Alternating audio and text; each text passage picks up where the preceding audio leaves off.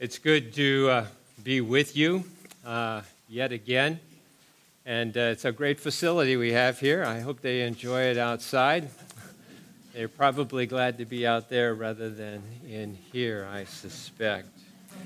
We're actually we were in the Gospel of John and working our way through it, and we paused for the Christmas season. We're going to pick it up this time. And next week, we're going to leave it one more time as we deal with some of the things that are ahead of us as a church and the potential move that we're all aspiring to. So this week, we're back in John. In 2 weeks, we'll continue in John. But anyway, familiar passage. The subject that we're looking at today is heaven itself. In order to get there, you've got to die, unless the Lord should come back during our generation still here on earth. You know, one of the characteristics of modern culture today is the denial of death. It doesn't mean that we deny the reality of it. It just simply means that we live in such a way as though it will never come. You know, one of the things that I've done in the midst of the mission ministry that I'm a part of, I've traveled a lot over to Asia. And among the countries there would be the country of Japan. And working with university students in a discipleship manner and so forth. But I've actually read and been told by a physician in Japan that Japanese physicians, rarely level with terminal patients. And terminal patients rarely ask. And the common explanation is this. In Japan, we don't believe in the afterlife, and therefore death is hard to accept. And therefore, we just keep quiet. Now, we've experienced a similar struggle in the United States, but we react a little bit differently than that. They do in Japan. The Japanese deny death, I should say, by ignoring their doctors. Americans deny death by suing their doctors. You know, disease and death aren't supposed to happen to me, and if it happens to be, then somebody really, really goofed up, so I think I'll blame it on my physician. I bet you, with the number of doctors that we have in this room, I bet all of you have malpractice insurance, just in case somebody like me might show up or something like that. But here in Southern California, you know, we even hate the idea of looking old. You know, after all, we live in Orange County, and this is really the low-fat yogurt capital of the United States here. What secularism tries to do is help people cope with death by saying that death is natural.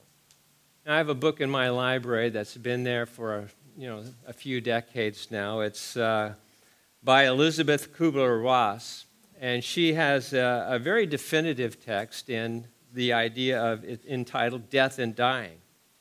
And she talks about the emotional stages that we encounter in the face of death. We move from denial to anger and finally to acceptance. And then she said this, the moment of death is neither frightening nor painful. It's peaceful cessation. Now that sounds reassuring, but to me specifically, it's nonsense. Every human heart knows that death is alien, and it's radically traumatic. And why do we have this massive cover-up? Ernest Becker wrote another book entitled The Denial of Death. And he says the reason we ignore death is because we don't want to admit that we're not in control. We feel life is meaningful only when we have freedom of choice. And so we dedicate large chunks of time to keep our options open. And the reason we get stymied with death is because death doesn't negotiate. Now, my question this morning is this. What are you doing to prepare for this? It's the one thing that's absolutely certain. We have health insurance in case we get sick. We have auto insurance in case we have an accident. We have homeowners insurance in case we have a fire. We have, in many cases, long-term health care insurance in case we outlive our health. So we're very obsessive about being prepared for what might not happen. But are we prepared for the one thing that will happen, and that is death itself? In our verses today, Jesus kind of mitigates our fear of death by reminding us of the hope that we have as believers in heaven. Now, what I've done in your bulletin outline is I've listed 4 facts about heaven. And as you might well expect, I'm going to comment on each one of those. Okay, so let's begin. First, in heaven, we find the home that we've always wanted. In verse 3, Jesus says, I'm going to go and prepare a place for you. Now, having a place is essential for all of us to have any kind of emotional health. We need a place where people will smile and greet us. We need a home. Now, no secret to you, we live in a very ethnically diverse community here. On any given summer night, you can take a walk around either lake in Woodbridge and hear 4 or 5 different languages that are being used in that particular walk. And I've been told that foreign-born Americans spend up to $2 billion a year going back to their home, going back to the place where they were raised, going back to the place where their relatives are. Many of you have done that kind of a thing. It just happens all of the time. And it just reminds us that roots are incredibly important. And the great judgment on Adam and Eve, remember that, was homelessness. They were exiled from the Garden of Eden when they ate the forbidden fruit. Now, many of us live, not many of us, but many, live angry lives because they don't have the memory of a good home. It wasn't a place of acceptance. It wasn't a place of love. And as a result, their relational attachment apparatus has been damaged. Now, in verse 2, Jesus reminds us that the place that we really long for, particularly as believers, especially as believers, is we long for the Father's house. And in verse 4, Jesus says, you know about that place. In verse 5, doubting Thomas says, oh, no, we don't. In verse 6, Jesus says, oh, yes, you do. Now, most of the time, when you look at the 3-year time that Jesus spent with his disciples before he went to the cross, he talks to his disciples and says, you think you know, but you don't. But in this case, Jesus says, you think you don't know, but you really do. Now, the home really for which we're looking is our heavenly home. The homes that we have down here, some big, some small, some remote, some crowded in, and so forth, is just kind of a way station. It's not really the house that we're looking at, and the reason for that is because Jesus says, you've got me. You've got me because you have a heavenly home. When you fall in love, when you get that great career advancement, when you get the dream house, when you get that special vacation, you say, now I feel a sense of arrival, sense of completion. I got to do something that I've always wanted to do. And yet, in most cases, when you finally get the prize, your heart often yearns for something that's more. And then you realize that you have a longing that no career, no house, no vacation, no lover can completely fulfill. You see, until we recognize that our primary longing is for the Father's house, we're going to continue to chase feathers in the wind.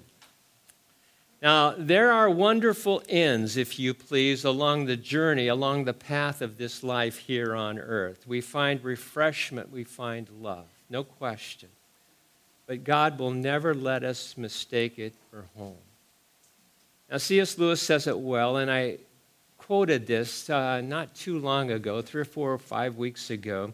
It's worth doing it again, and listen to what he says. He says, creatures are not filled with desires unless satisfaction for those desires exist. A baby feels hunger, so there's such a thing as food. A duckling wants to swim, so there's such a thing as water. A man feels sexual desire, so there's such a thing as sex.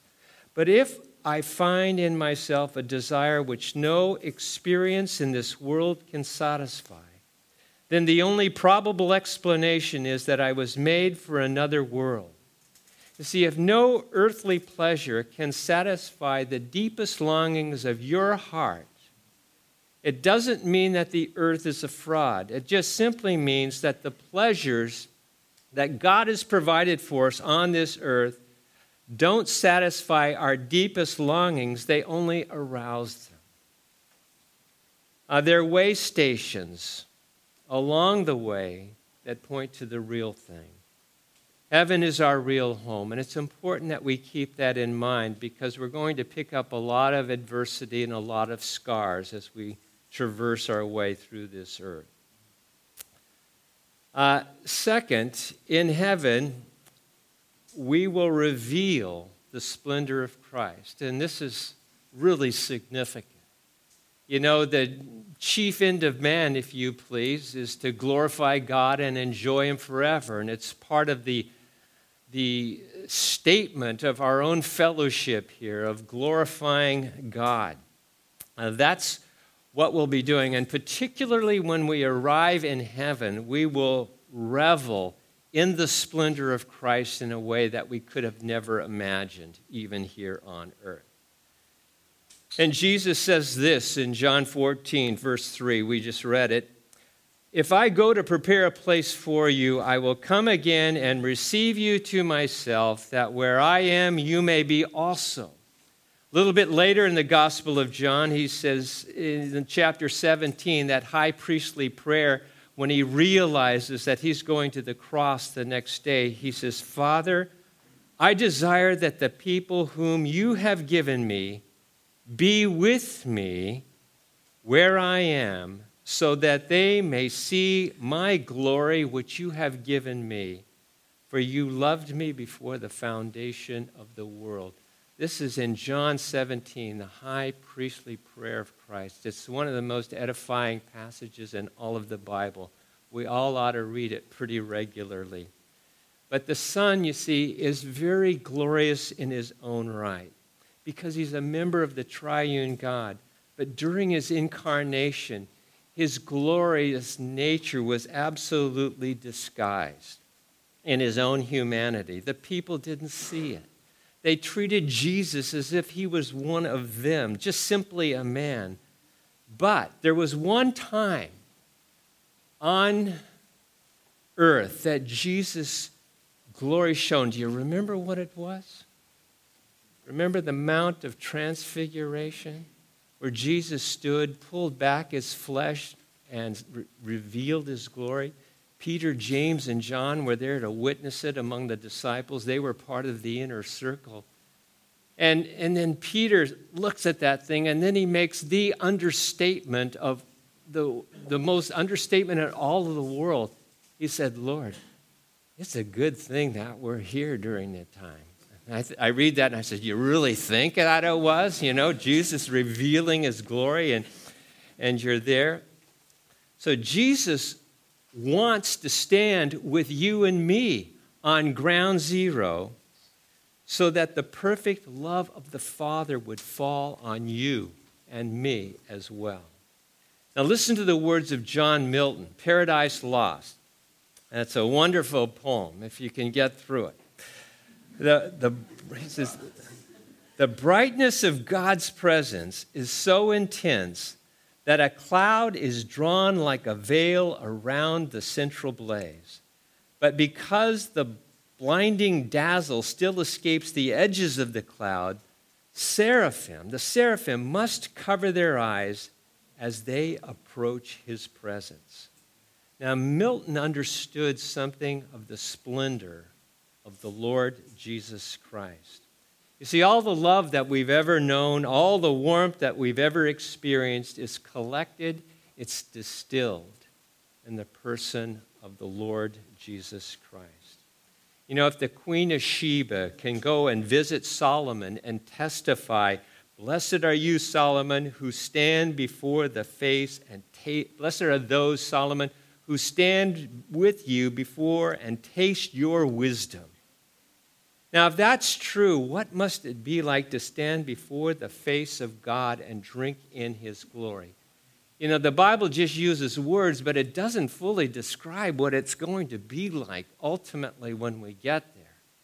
You know, we live in comfortable homes. We live in a beautiful area. But in reality, don't get so used to it because it's a dump compared to where we're going to be ultimately. Daniel chapter 3 says, we are going to shine like the stars. You know, right now we are simply vegetables compared to what we're going to be. Now, the third thought here. In heaven, we're going to realize the beauty of our humanity. Now, in Tolkien's work, there's a place where the hero dies, and it says, when he dies, it says that the grace of his youth, the valor of his manhood, and the wisdom and majesty of his old age will come together, and it will be a thing of splendor. See, in this world, we're not able to blend all of the strengths together at any one stage of life. We have to take them as they come. You know, I honestly wish, I see all of the young people around here, I wish I had the strength that I had when I was a young person. But I don't relish the foolishness that I had during that time either, That's the kind of way things work, We lose the strength at one stage of life in order to gain the strength of the next stage of life. Only in heaven will they all be together, just blended together and enjoy them all. We're always wishing in many respects that life on earth could be just a little bit different. We've all got complaints about, who we are, what we look like, the spouse we have, the kids that are unruly once in a while, and all of this other stuff. We can complain about that. But we oftentimes, wish that we said, if only my beauty didn't fade. If only the energy of youth could be experienced with the wisdom of age. If only our bodies wouldn't be destroyed by cancers. If only our wills wouldn't be broken by addiction. If only our emotions wouldn't be poisoned by perversions. You see, if our if-onlys were satisfied, then life would be heavenly. If only we could experience the positives of earthly life without the negatives. Do you know what keeps us really from experiencing the positive of earthly without the negatives? Sin and time. And both human sin and the dominion of time will be swept away in heaven. So hell is complete separation from God, and we've kind of mentioned a few details about this before. But in hell, the beauty of our humanity just simply melts away. It will be no more. We no longer will be able to love, to create, to enjoy relationship. There'll be plenty of people there. There'll be plenty of company, but nobody will be able to really commune with one another simply because that is a gift of the glory of God and it doesn't belong in hell. All kinds of people there, but no possibility of any kind of relationship. We are totally alone. We will matter to no one whatsoever. And we, in fact, will become utterly inconsequential. And it's simply just what being out of the presence of God really is. You see, people nowadays are only partially separated from God, but full separation from God is absolutely horrendous. And the way in which it's most horrendous is relationally, because it's impossible.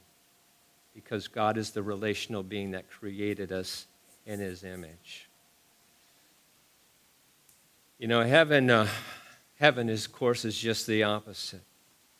It's a place of complete union with our Lord. And our humanity in heaven will be cleansed. And the image of God that is in us here on earth, that's often disguised, will explode in majestic glory. And our capacity to love will explode in brilliance. You're going to look like you, but you're going to look like you a whole lot better. It's wonderful. Fourth, in heaven we'll rejoice in the glory of one another. 1 John 3:2, one of my favorite scriptures, it says this: Beloved, now are we the children of God, and it hasn't yet appeared what we will be, but we know that when Christ appears, we will be like Christ because we will see him as he is. You know, the late Jim Boyce, who is a fabulous author, fabulous preacher, 10th Presbyterian Church, he talks about that verse. He says, when Christ appears, we will see him, and we will know him, we will see him as he is. And he says, you know, we're very tempted to read that in the first person singular. I will see Christ. I will be like Christ. And Boyce said, don't make that mistake. He says, read it as the first person plural. It says, we will see Christ, and we will be like Christ. We will relate to one another, not as we do now, but as we were designed to. All of the sin, all of the insecurities that mar all of our relationships now, it'll all be done away. And every relationship will be open, honest, affirming, and transparent. People will see to the bottom of your life, and you will see to the bottom of their life. And you'll not just accept what you see, you will in fact rejoice in what you see in other people. It's a wonderful experience.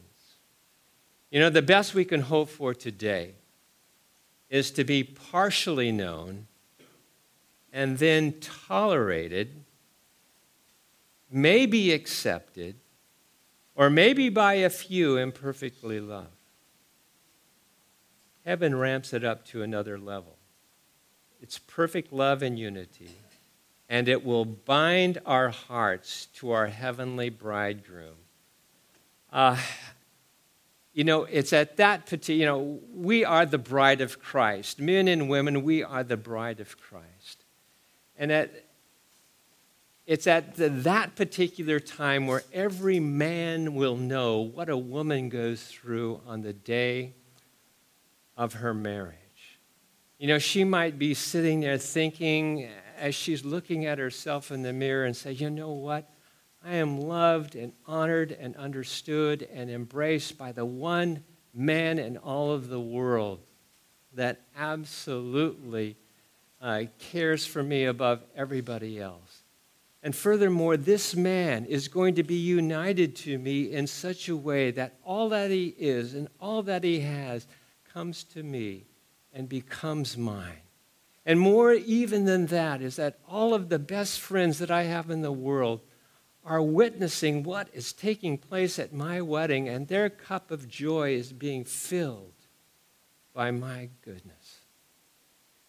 And you say, it's just absolutely phenomenal what God is able to do. Every relationship is open. Every relationship is there for everybody else to see.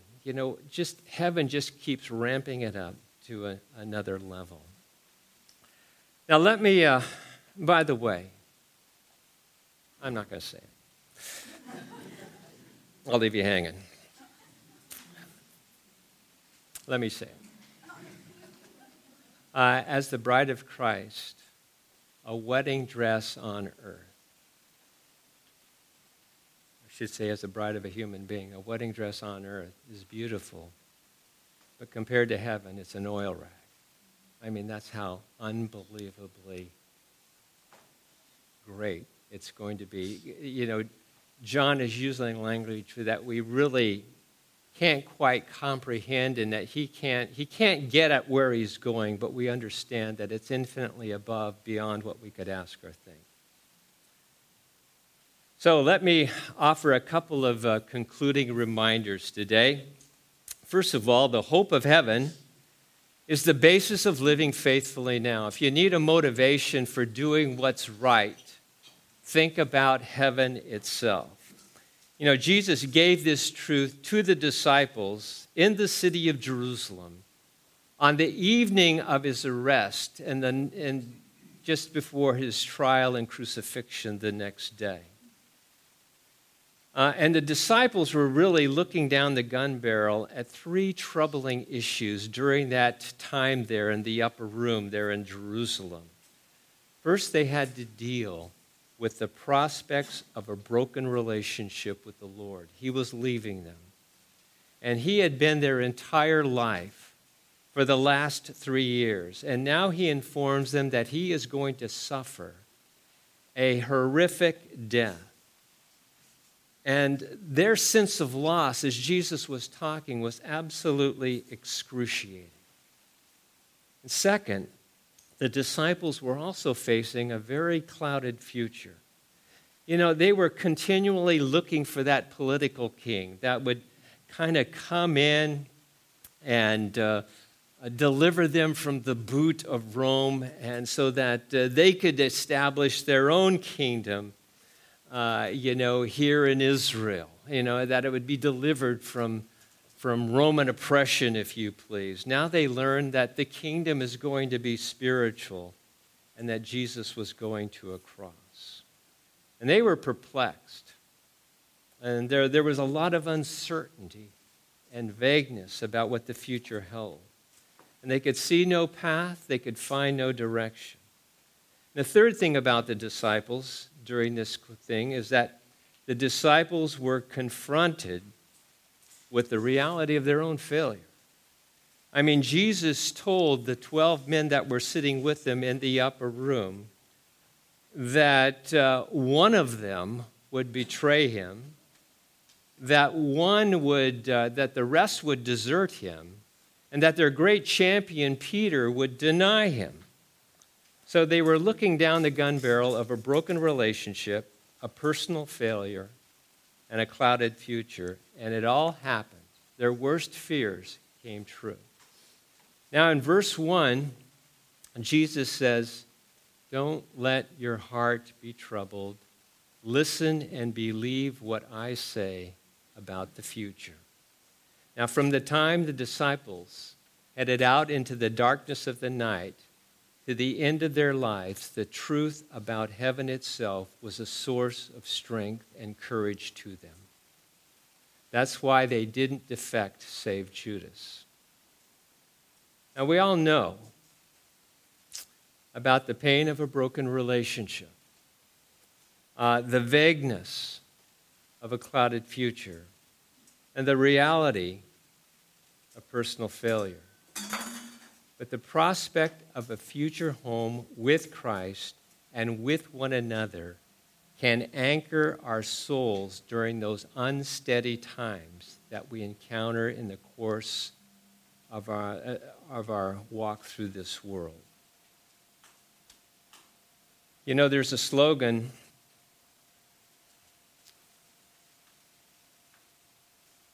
let me give you the second thing. The hope of heaven is our basis for loving sacrificially. And there's a saying that says, "He's so heavenly minded that he's no earthly good. You heard that before? She is so heavenly minded that she is no earthly good. Let me respond to that a little bit here, because it's a statement that Christians that consider heaven really don't care that much about the earth. Two thoughts about that. First of all, the statement is philosophically untenable. Because Nietzsche, Sartre, Camus, just a sampling of modern thinkers that have rightly said that if there is no God on this earth, and they were atheists, if there is no God, then life has no meaning, no dignity, and no value. If this world is nothing but a blip, Ayn Rand's doctrine of enlightened self-interest is absolutely spot on. On the other hand, when you read history, you discover that it's the heavenly-minded community that has done the most for our present world. And I couldn't say something more emphatically. It's the believing community that does more for this world than the unbelieving community. It's dedicated Christians are the ones that are digging wells in Rwanda. They're renovating villages and schools and hospitals in Malawi. I've witnessed it. They rescue prostitutes from India. They take Christmas gifts, if you please, to Mexicali. They help buy buses so students can get to school in Honduras. It's the believing community that really attacks racism, that attacks oppression. And wherever the gospel has gone, schools have been built, orphanages have been established, and hospitals have been constructed. Why is that? Well, it's because we know that people are eternal, and we know that they matter to Jesus Christ. And we know that every cup of water that we give will never, ever, ever be in vain. So what we have is the privilege of engaging as followers of Jesus Christ is simply living for the King of this world. And all of the troubling events that we encounter, all of the frustrations that we encounter, all the immaturity that we encounter, and sometimes the immaturity that other friends encounter in us, all of that will not rob us of the realization that we, as followers of Christ, are part of a larger story. And it's a story that ends in life, not death. It ends in joy and not sorrow. And all of the things that happen along the way, it's not going to change the full reality someday in glory when we have the privilege of being in the presence of Christ and with one another. And it'll be cool, really cool. Now, would you stand with me? I'm going to close in a word of prayer.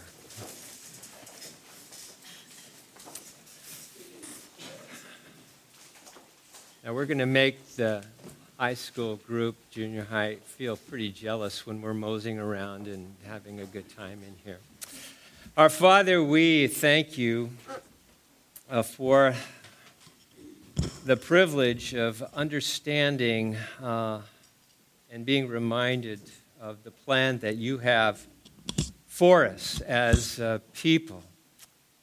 And Lord, it's the beauty of what lies ahead that keeps us, helps keep our chin up and our optimism, and helps us be generous and giving and kind and slow down and concentrate on people. It's the realization is that's what you were, Father. And we thank you for the gospel of Christ that we can bring, that will liberate individuals from the bondage that they've experienced in so many ways. Father, you're still doing miracles even this day, and if somehow you can Continue to use us in that fashion, Lord. Let us be able. Let us be sacrificial. Let us be kind. Let us be giving. Let us be good listeners. We thank you. Just thank you and love you. And pray that this Lord's Day, that you will be able to smile in all parts of the world, because people are gathered in all parts of the world wanting to share their love and affection for what you've done. We can't begin to comprehend it now, but someday in heaven we'll have better knowledge. But even then, we're going to not be able to realize it all. We just trust that, Father, you'll smile at the depth of what we do know. In Christ's name, amen.